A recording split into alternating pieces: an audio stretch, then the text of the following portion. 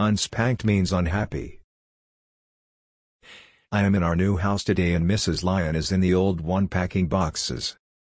I'm supervising the installation of the new stove and some needed electrical work. I miss her company.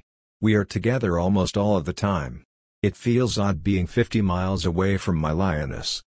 Have you noticed that the vast majority of blogging about sex, male chastity, and spanking is written by the bottom partner?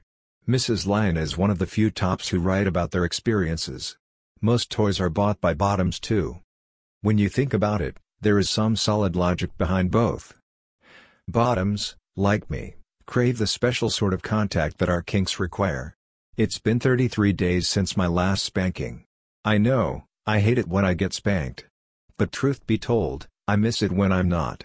Even weirder, I miss spanking more than sex. Go figure. Those of us who are wired to need spanking seem to get grumpy and depressed when unswatted. One of the most in-demand sex work activities is bare-bottom spanking. Paddles, straps, and canes are far and away the most popular toys. In fact, not only BDSM or domestic discipline types buy paddles. One maker told me that most of his business was at swinger events. Spanking is almost vanilla sex.